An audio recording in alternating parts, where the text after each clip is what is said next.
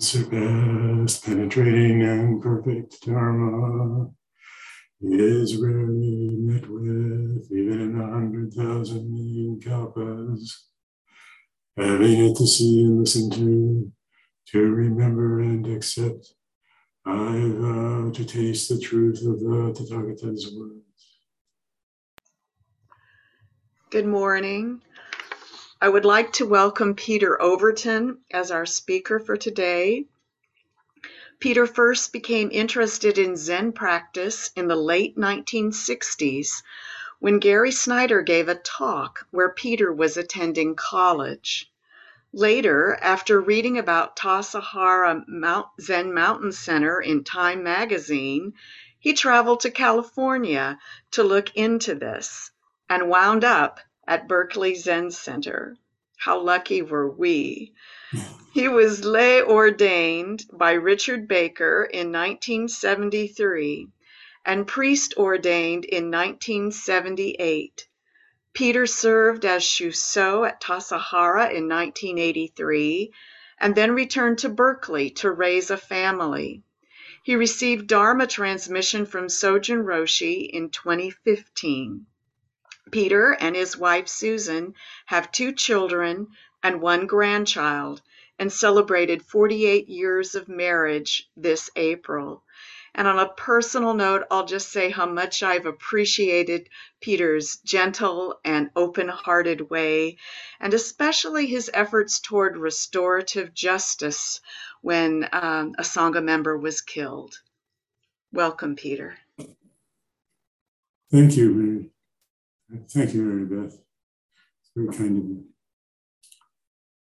So, I thought I would talk a little bit about mindfulness this morning. It's a big word. Not only does it have 3 syllables, but it's got a lot of letters too, and has it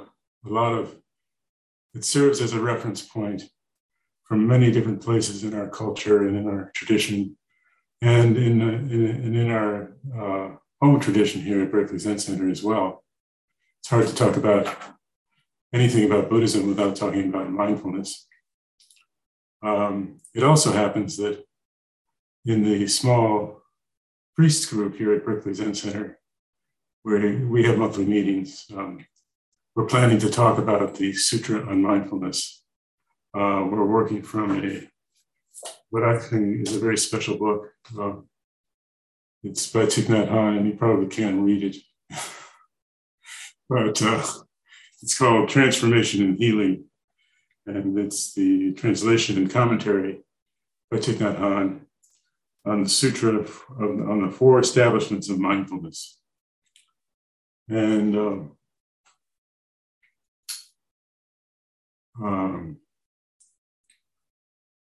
so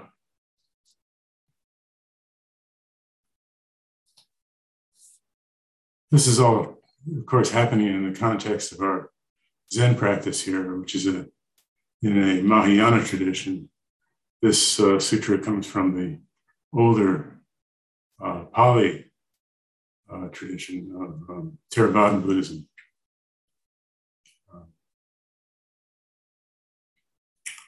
And in our practice, we're pretty spare when we're talking about how to meditate and what guidelines, what words we use to encourage ourselves. In our tradition, the phrase is just sit and not 2, not 1. Don't offer much in the way of explanation, although we sometimes talk about it, of course. Whereas in the early traditions, such as the one exemplified by the Sutra, detailed and exhaustive instructions and explanations are offered. So one of the things I've been wondering about is whether or not these 2 traditions are really that much different. And I'll touch on that again later in the talk. Another reason I've been interested in mindfulness is that in the last 3 or 4 years, I've developed a chronic condition where a lot of what I had assumed and experienced to be normal automatic functioning in terms of thinking, movement, balance, and that sort of thing,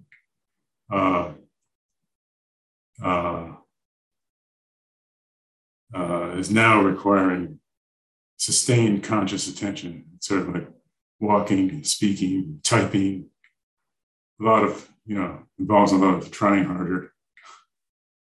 Can you hear me, by the way? Is it working? Okay, good. Yeah, one of the things I'm having trouble with is keeping my voice up. So just let me know if you can't hear me. And I can't really take a break from it. The good thing about it is that I can't really take a break from it. It's always, my teacher is always there saying, oh, you're not really moving very well, or, do you want to just make sure your feet are on the ground before you take a step? That kind of thing. And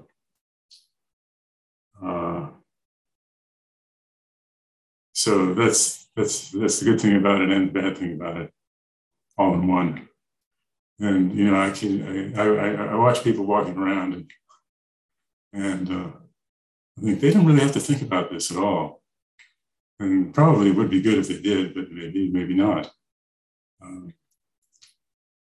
My wife is an Alexander Technique teacher, and she gives me a lot of coaching on conscious movement, and it's helped tremendously.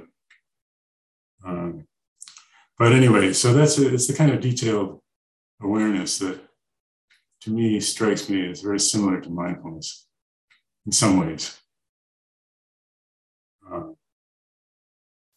So I'm learning how to practice and learn new skills, new old skills, let's put it that way, or old new skills, not sure which. Maybe about a skill a week, anyway. I'm spending a lot more time. I'm also spending a lot more time with fewer people and have fewer daily commitments, so I have more time to kind of observe myself. I'm not off and running as much.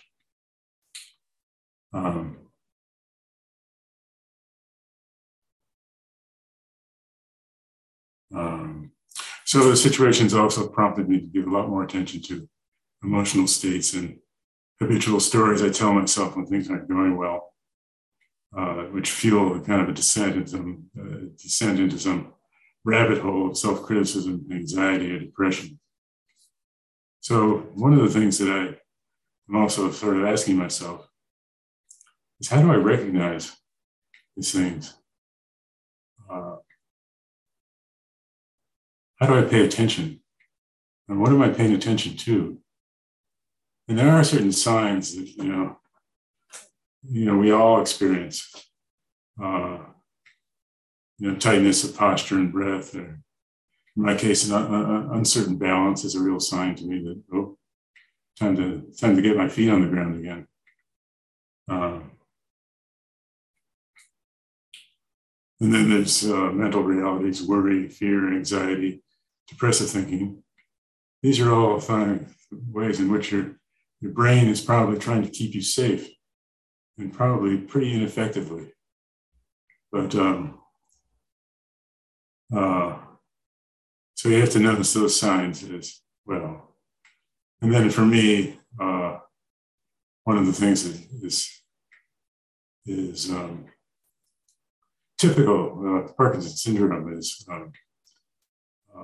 dropping out of conversation or something, or going into kind of a freeze mode when I'm not sure what to do next or how to take the next step, that kind of thing. So aside from being able to recognize what's going on, one of the main tasks for me is to learn how to trust my capacity of my body-mind to adapt to the unknown with the right level of focus, and trust in my discernment of what is actually going on, and reframe the internal dialogue in the direction of freedom.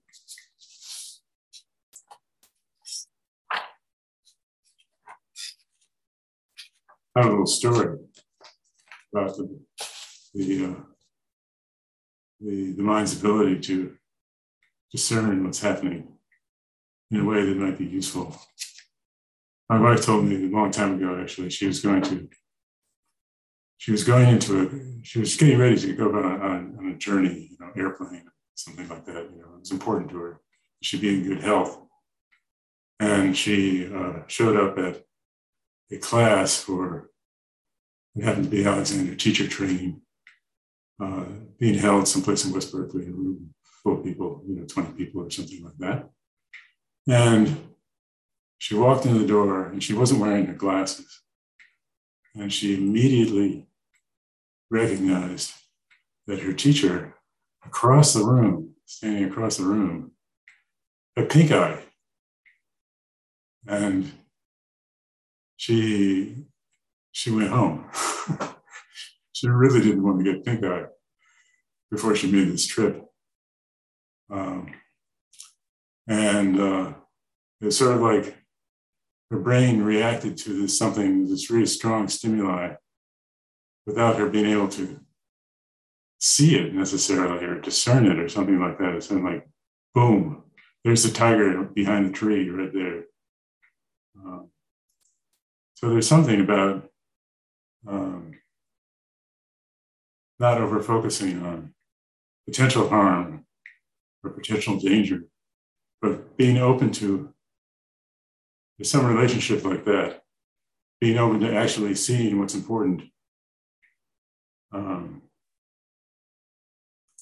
Another thing like that I thought was a story in the newspaper I saw about a week ago. It was about basketball. I think the Warriors were in the first leg of the playoffs and they were beating their opponents and they were up 3 games in the series and looked like everything was just going peachy cream. And then in the 4th game, which they really wanted to win because then they'd get a couple of days off. What I read about it was that the coach, Steve Kerr, right near the beginning of the first quarter, he called a timeout and he said to the team, he said, you're not really focusing on basketball here. I don't know what you're focused on, but you're trying too hard to get something out of this. Whether it's a couple of days off or just some ease by winning this game or just the enjoyment of having, accomplished something so easy or whatever. And it's not going to go well for you it's not going to go well. The game's not going to go well if you don't get back to the basics, which is your practice, which is basketball, which is a game that's played, by certain rules in a certain way. And apparently they didn't hear it because they lost the game. So the lesson was, it's easy to get distracted by some sort of information.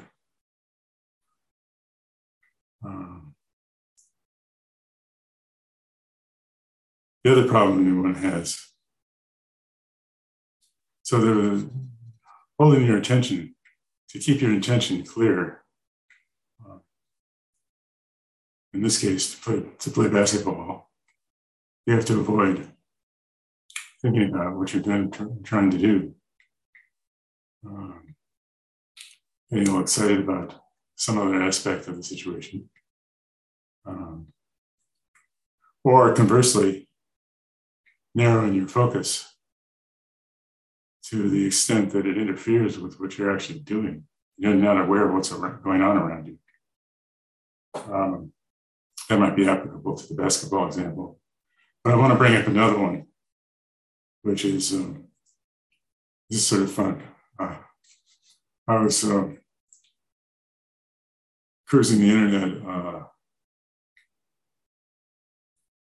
I guess I initially was looking up the 75 dharmas of the Sarvastivada school, which is a school of Abhidharma investigation, flourishing in the early parts of the Buddhist history. And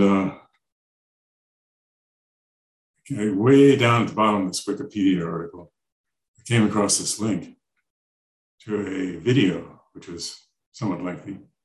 It's still interesting.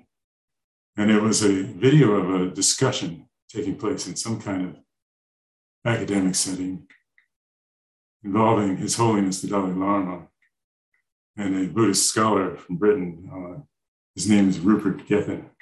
I'd never heard of him, but he seemed like a really nice guy. And they were talking about aspects of a couple of the dharmas, mental factors that are found in the list of the 75 dharmas, having to do with attention and whether or not there was a difference between that concept in the Theravadan Abhidharma, between that and what His Holiness was obviously familiar with, which was the Northern school, or Sarvastivada school. And so I'll get back to that actually, because there's something more I want to say about that. But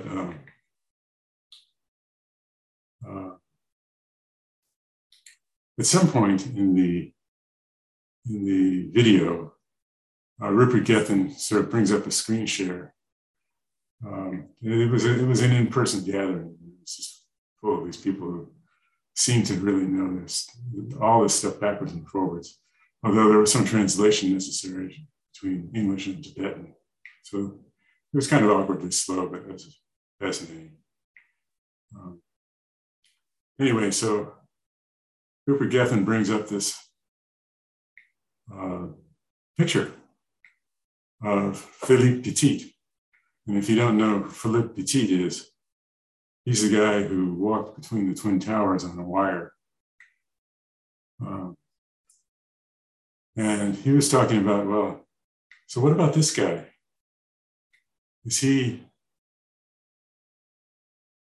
What kind of mindfulness or what kind of attention is happening here? He spoke about it as being not wanting to think about, as the basketball team thought about, all the implications or the context or the outcome or what was going on in the world. Thinking about all of that ill prepares you for subtle changes in the wind direction, or some slight vibration in the cable, and the prospect of course, certain death. On the other hand,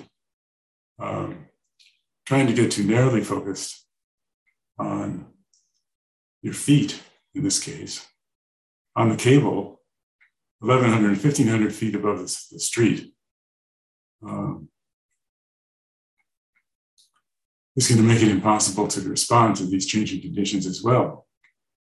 So how to pay attention with a sense of real openness, and not getting too fixated on sensation or some idea about what you're doing.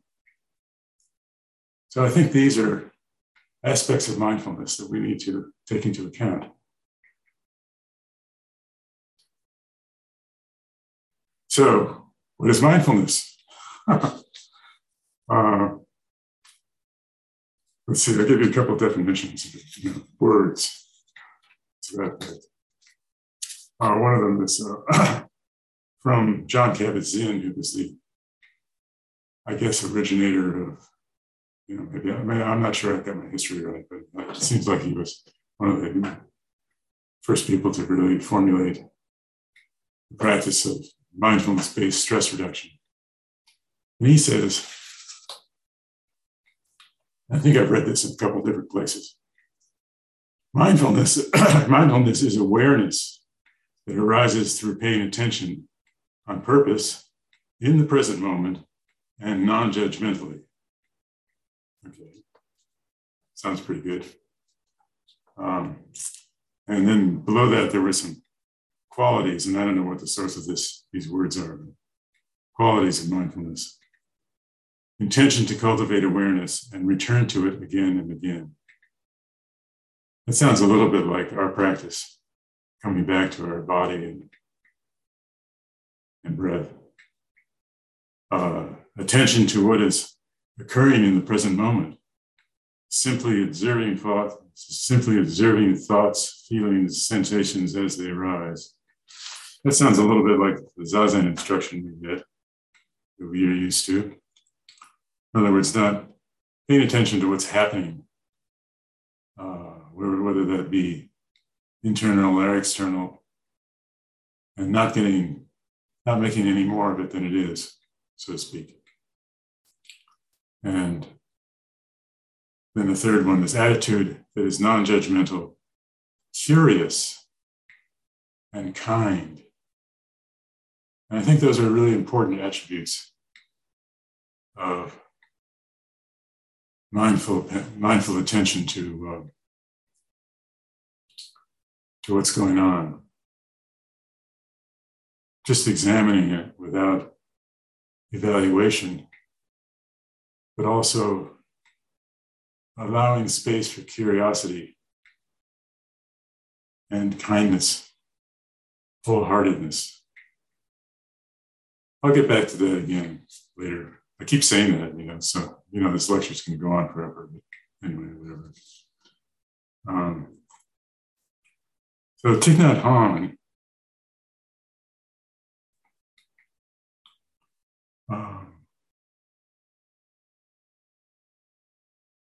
well, his commentary says a lot. Let me see what it says here.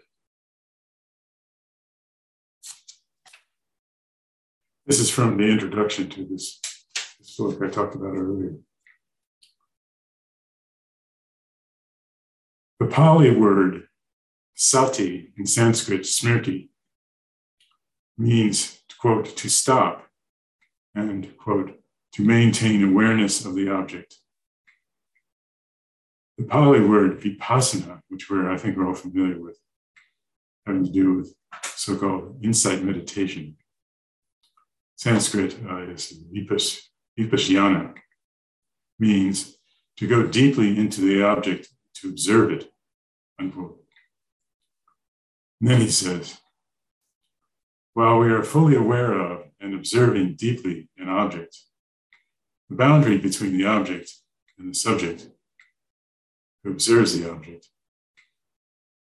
is while we are fully aware of and observing deeply an object, the boundary between the subject who observes and the object being observed gradually dissolves, and the subject and the object become one. Now, I thought this is really interesting. And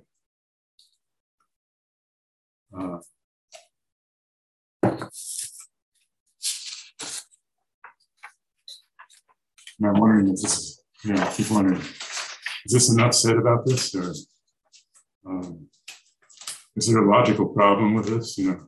Subject and object being one. Where's the observation when subject and object are one? So I like that a lot. And I think Thich Nhat Hanh, of course, is very bold. And he just says what he thinks. And but in any case, so I kept hanging in there and thoughts about our Zen tradition. The phrase "not one, not two" points to an interdependence between wholeness and separateness. It's not just one. There's not a merging or blurring of characteristics. But you can't stay with just one. Everything moves. And it's not just two, because each thing is defined by what it is not. It's defined by other things. And therefore, and is dependent on them. and therefore inseparable from them, and therefore one with them. So not one, not two is just a way of inhibiting your mind from falling down on one side or the other. And of course, we have our home about this, which we chant on a weekly basis. Sandokai, the merging of difference and unity. Is such a thing possible? Anyway, I leave it to you.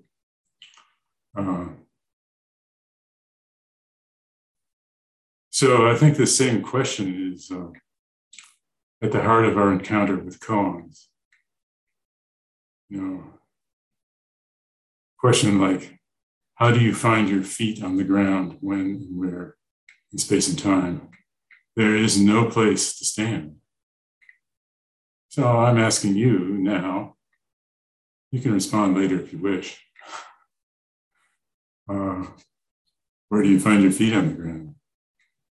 And again, restating the whole so-called problem is if consciousness is standing outside, that interferes with transformation.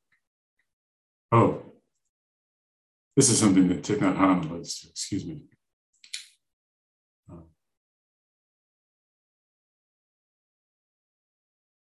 If you're observing from the outside,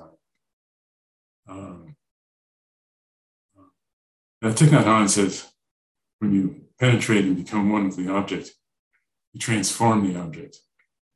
And we can talk about that more as well. But if you're standing outside, you don't necessarily see the whole thing. So anyway, this is the problem. So with regard to the koans, it keeps thinking, I thought I had this sort of contrary thought I'd never had before, which was that instead of understanding or quote unquote penetrating the koan, the Zen story, maybe the koan transforms you. Can you let that happen?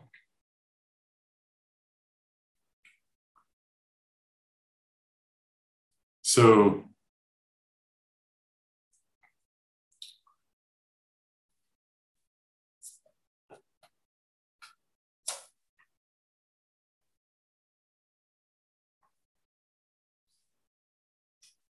the language of the sutra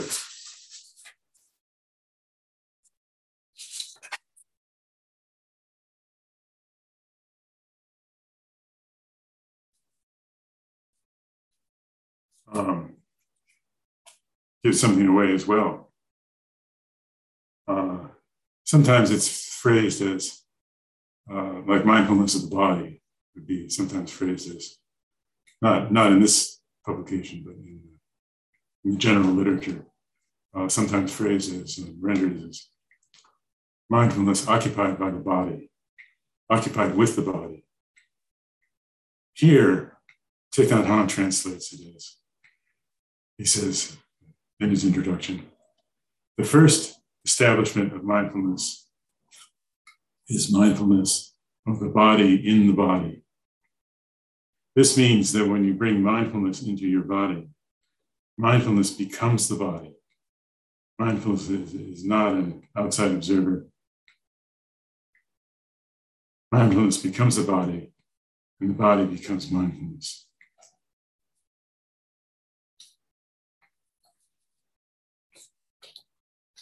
So I want to go back in time, long time in my life, to talk about how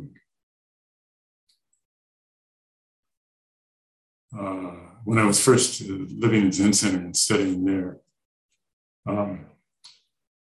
Rev Anderson, Tenshin-san, was giving a class on Abhidharma, which, if you, just for the benefit of those who aren't totally familiar with this concept, there's sort of three baskets of wisdom in the Buddhist canon. There's sutras, which are the words of the Buddha. There's the Vinaya, which are the rules for monks, how they live. And third is the Abhidharma, which is the detailed analysis and commentary on the sutras. And there's lots of lists generated. And one of them is the 75, all the dharmas, which are supposed to kind of give a reference point to all the elements of experience. And that's how your mind is put together. There's a sort of map of the mind. And so Suzuki Roshi had encouraged Rip to teach this because it is referenced many times in the first part of the Heart Sutra. Know this, know that, know this, know that.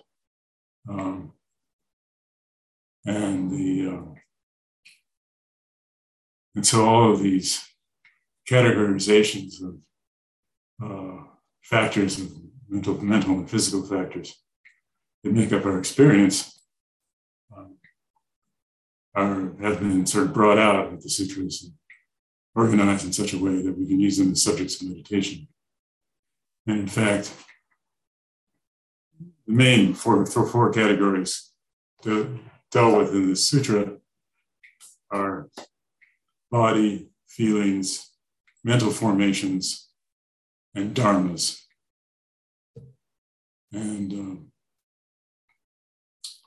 when in a section of the sutra which deals with the dharmas, it deals with for instance, the 5 hindrances, the 7 factors of awakening, which, by the way, include one of the basic dharmas. It's called mindfulness. So here we have mindfulness of mindfulness. Doesn't get any better than that, does it? So one of the ways that we would meet once a week in the dining room of Zen Center, and we'd start off the class. And I didn't quite understand why Red was doing this. I understood later. We started off the class by some person in the class would recite the 75 dharmas of the Sarvastivada school, either in English or in Sanskrit, by memory. And that took a lot of doing for many of us, because we weren't used to that kind of learning, so to speak. Some of us didn't have a problem with it, but I struggled with it a bit. And I couldn't quite figure out what it was all about, but now I'm sort of realizing that it was about getting these words into the body, being able to sort of relate to what the actual implication was, what these words were referring to. Did we agree with them, or were there other English words that were better? So it enabled and formed the basis of a kind of conversation about the dharmas and about our actual experience in ways that were, I found quite valuable. And I was I stuck with it for a couple, 3 years. I can't remember how long. And the class kept getting smaller and smaller and smaller and smaller. And then it was just 2 or 3 of us who was sitting around on couches in the dining room sort of once a week, having this very in-depth conversation about some dharma we're talking about. What are the elements of the concept of color? Anyway, I felt like we were examining experience more and more closely, which is, I want to get back to. So this is what I was reminded of this when I was watching this video in the midst of my internet search on mindfulness. Of these people, including the Dalai Lama and the scholar, talking about this very subtle distinction in a couple of the dharmas that related to attention. By the way, there are, of the 75 dharmas, there's a category of 10 of them which occur in every state of consciousness, supposedly. And one of them is mindfulness. So it might not be a really prominent feature of in a particular conscious moment, but it's there. So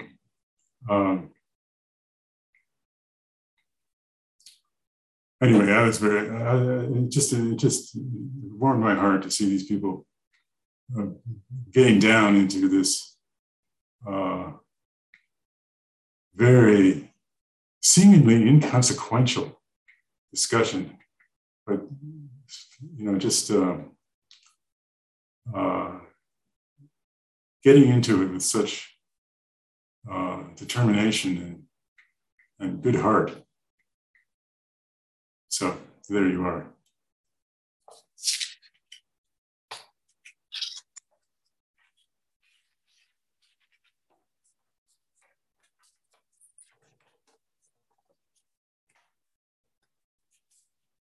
So the other word that I'm interested in here is awareness, which gets used a lot in this sutra. I haven't really looked up the etymology of it, Pali or Sanskrit, but I've been experimenting with what it means. And it seems to mean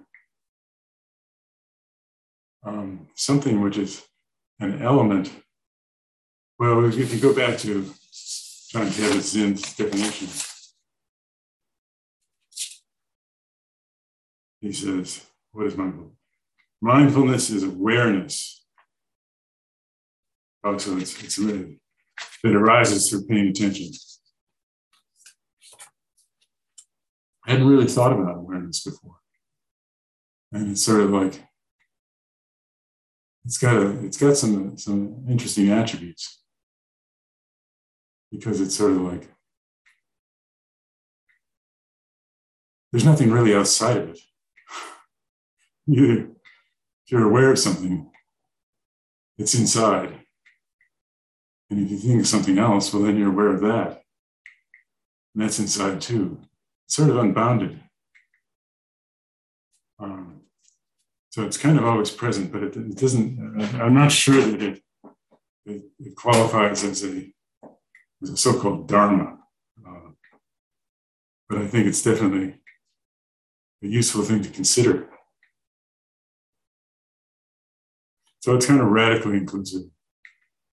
And you have a choice about what to focus on, where you're going to direct your attention. But once you're aware of something, do you get to choose not to be aware of it? An interesting question. And there's a characterized by a kind of spaciousness. No matter how small or how large the object of your attention is, awareness is, fits.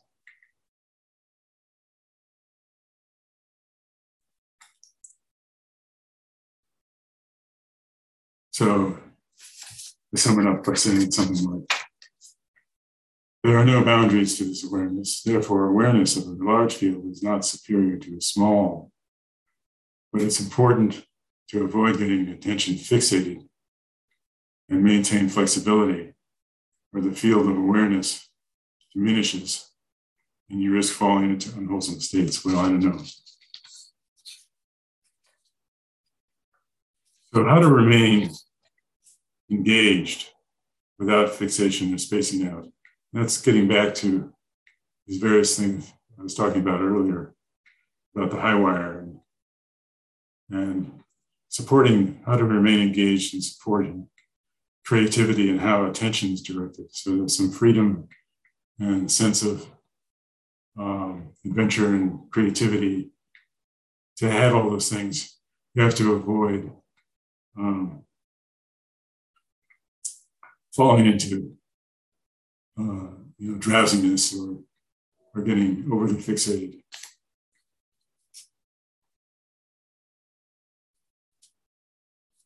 So observing the body in the body, you enter the object, pain or joy, completely without differentiation or trusting that your body in its own wisdom will mount a healing response through creative awareness of the object and your compassionate attention.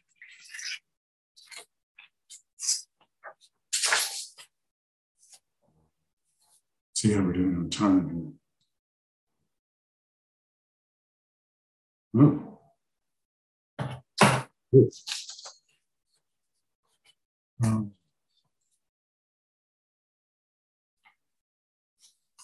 So I want to move on to this thing about the body and the body, and what happens when you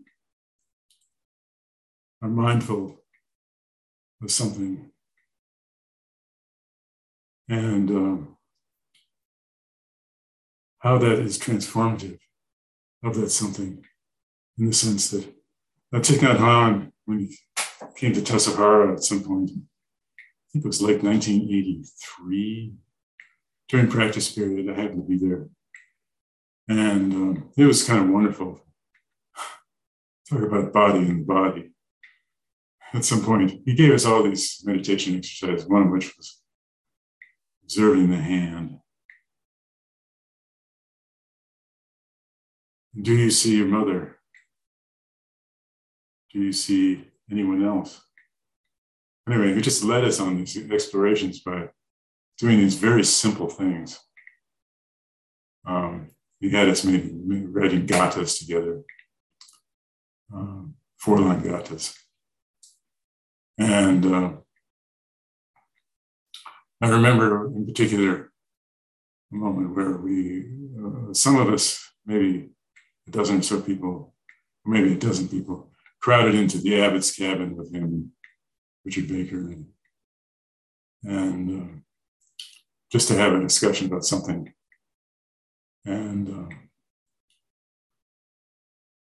I just remember him, it's like, talk about a body in the room. It was so palpable how his presence was just so palpable. It was amazing. And other people have heard tell stories like that, that he had this tremendous power of presence, which was manifest in various ways, at various times. So what happens when you observe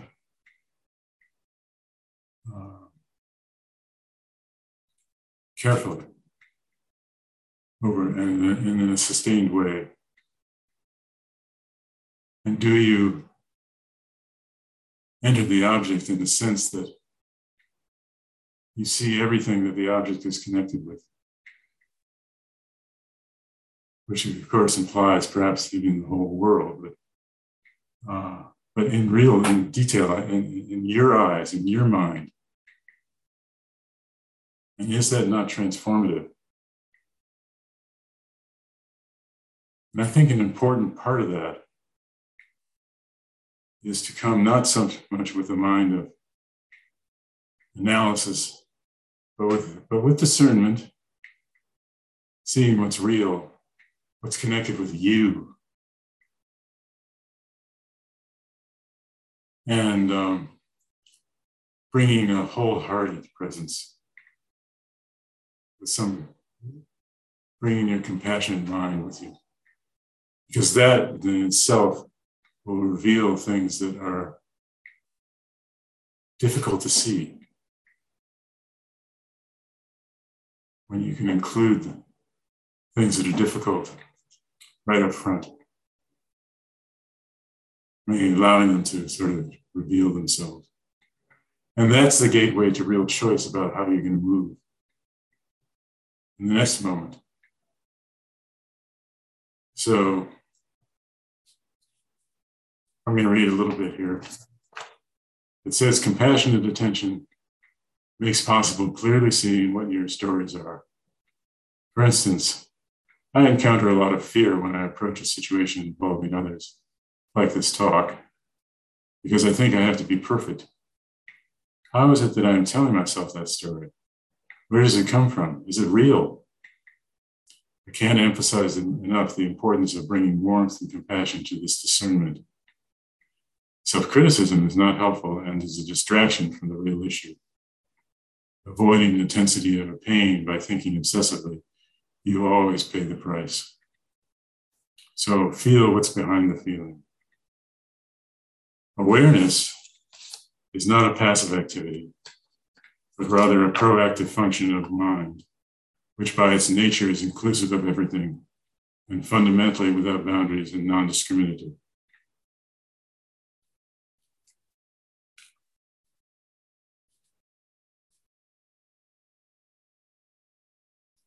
So while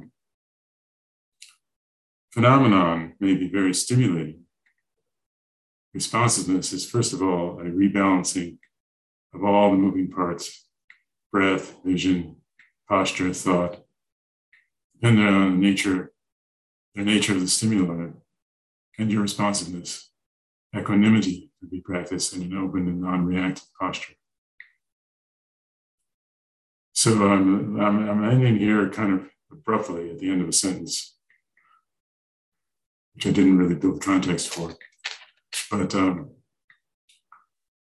I think it's a good time for me to stop talking so much and invite you to raise questions or comment. Jeff Taylor, please unmute yourself and ask your question. That was an excellent talk, Peter. I so enjoy listening to you. And one of the reasons I enjoy listening to you so much is that you conjure experience for me. And so as you were using lots of definitions about what awareness was, I kept wanting you to tell more stories about what that looks like and what that feels like and what that sounds like. And then I found my own stories of my own awareness arising. When you build these kinds of things, are there stories of your own awareness that kind of came to mind? And might you share one or two of them? Well, just to speak off the top of my head, my awareness of space is normally we allow our awareness to be defined by certain characteristics of our environment, say just the environment of the space around us. Like I'm in a room, but maybe that's not really the space I'm in. Maybe I'm in the city. Maybe I'm in under the sky.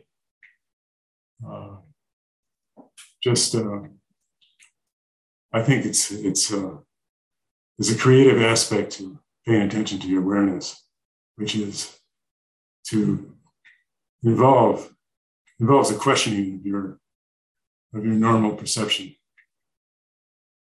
And I think that's what's the beautiful thing about the concept of awareness is it invites that questioning. I find often that awareness moves away from my conscious mind. And it's not so much a conscious focusing on anything, but it's a general state of something that I can't really wrap words around. Maybe readiness. Thank you. Hannah Mira, would you please unmute yourself and ask your question? Peter, I'm so intrigued about instead of penetrating koans, letting the koan change you. Can you give me a hint about that? No, but I love the concept. And I just think it just seems so obvious that it's a way of approaching a problem like that, or a question, or whatever it is. I don't know exactly what to call it, but it's you're up against it, and maybe there's a way it can help you. Just by being open to it? Just by inviting it in. Maybe what I'm trying to say is that we normally, with respect to koans, I personally probably make a mistake in trying to kind of, through my own effort, through my own discernment or something like that, I'm going to get to the heart of this matter, and maybe I need to allow that effort to reverberate from the koan back to me in a way that teaches me what it's about.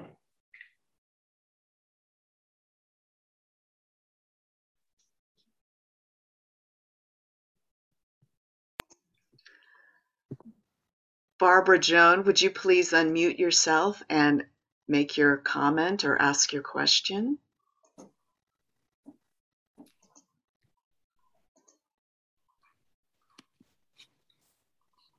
Thank you so much. This was wonderful. All and right.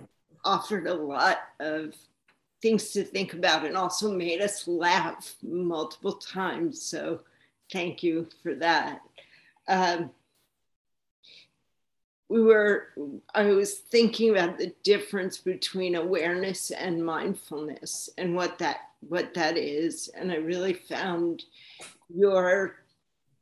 the idea that mindfulness is in you and you are the thought that this person sitting, let's say, is mindfulness is inside and one is inside the mindfulness. And in the idea of awareness and what you were just talking about koans, I'm a writer and I write poetry, and people often say about poetry that they don't get it, as if it's a narrative definition. And I think what it made me feel when you were speaking is back to what you were saying about the Heart Sutra and all the different, not this, not that the koan, it's like water or a smell, like it penetrates you in a sensorial totality. And that's what awareness, that goes with awareness. And then if you're able to think about it, maybe it goes with mindfulness. So that was my comment, and I would love your reflection on it. Oh, yeah, I think that mindfulness and awareness sort of are interpenetrating each other. They do depend on each other. And I think it's worthwhile to reflect on that interdependence as we're reading any kind of text, to kind of bring out the richness. Anyway, thank you.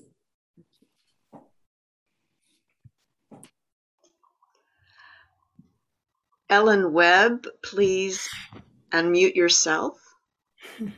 Hi, Peter. Hi. I actually could ask more than one question, but I will stick to one.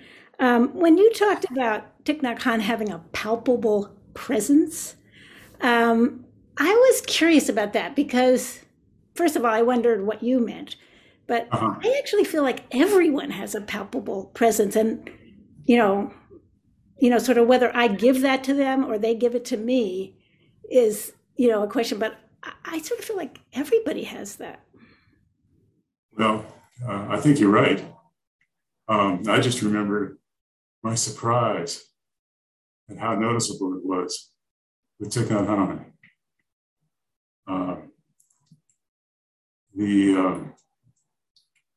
And maybe there was something going on there that I didn't notice, which really got my attention in a way that I was not fully aware of.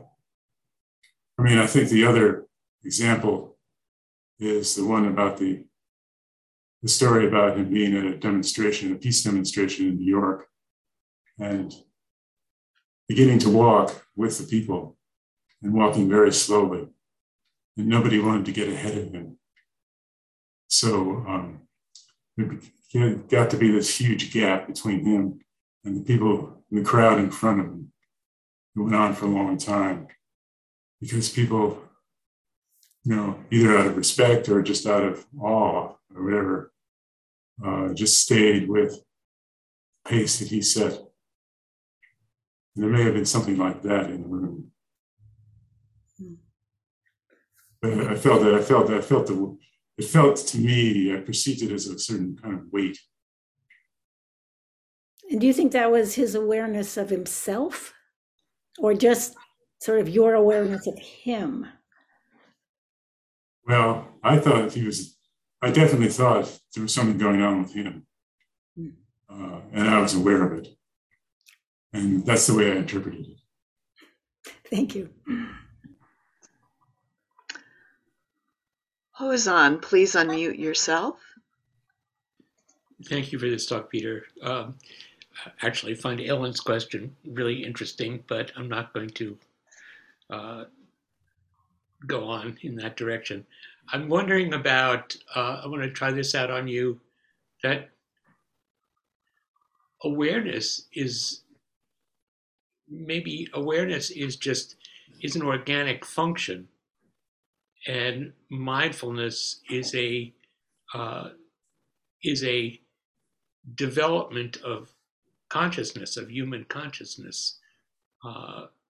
But all sentient beings have awareness. Even looking at this Bodhi tree, it has an awareness of the sun, and it moves towards that. Whether it has consciousness or not, I have a question, but that's a distinction, and I want to try that out on you. What do you think? Yeah, I think it is an organic component of consciousness, awareness, and it can be more or less developed in its own terms. I mean, I think if you consider, the moment you start considering awareness, you're changing it. And, but your awareness can be greater or lesser depending on what else is going on. And if you turn your attention to awareness, do you immediately shift into mindfulness or not?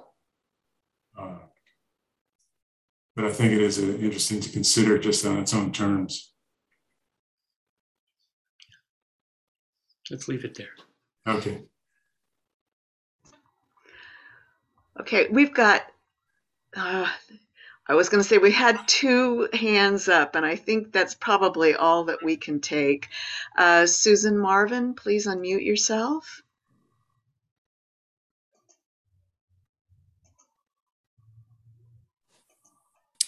Good morning, Peter. Thank you.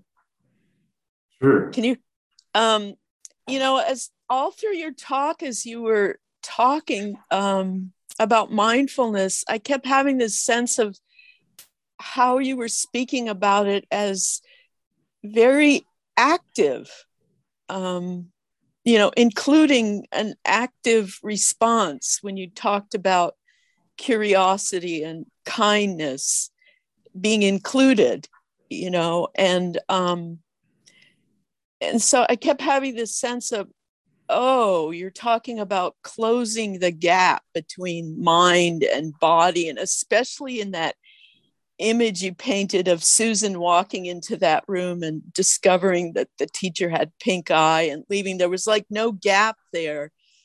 And so then it made me wonder about hesitation or no hesitation, how you see that fitting in, or how you practice with no hesitation. Could you say something about that? Yeah, I'll try. I think no hesitation is something that you can cultivate just by cultivating openness to what's actually going on. It gives you the opportunity to respond spontaneously. Hesitation is, could be a habit of mind, which is, meant to keep you safe or something, but might not be really applicable to the situation,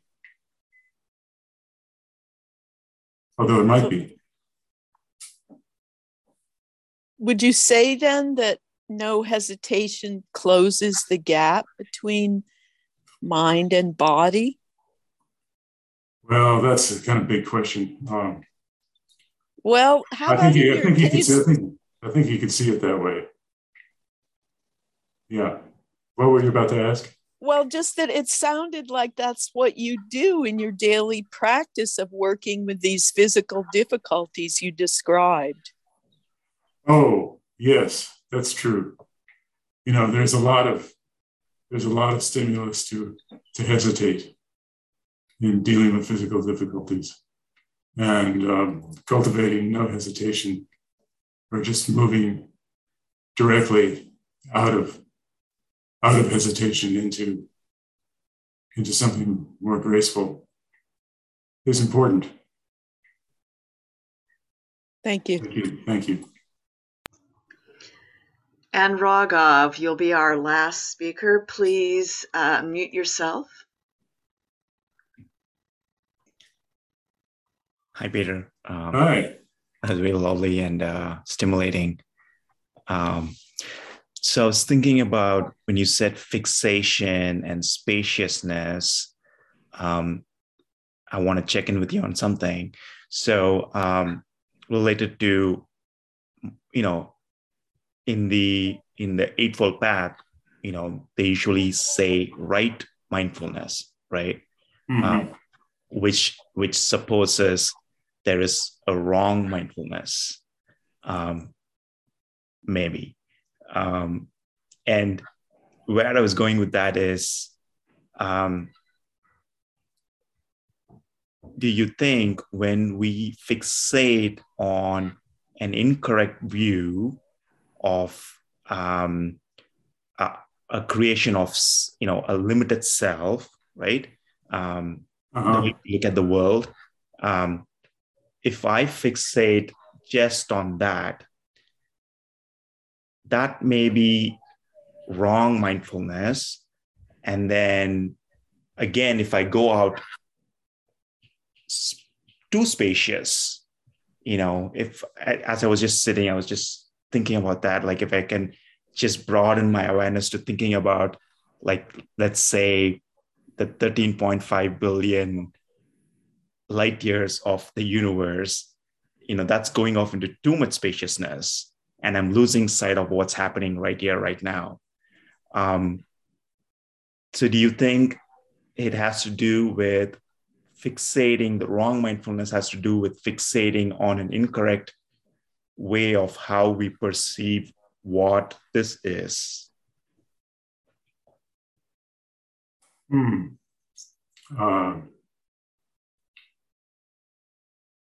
So sometimes people translate the word right differently. They translate it as unskillful. But I'm not sure that's the best. I'm not sure that's the best word. But what I'm trying to do is to say that in every situation, there's a way to move towards liberation. And there's a way to move, perhaps, away from liberation. And you have to discern that.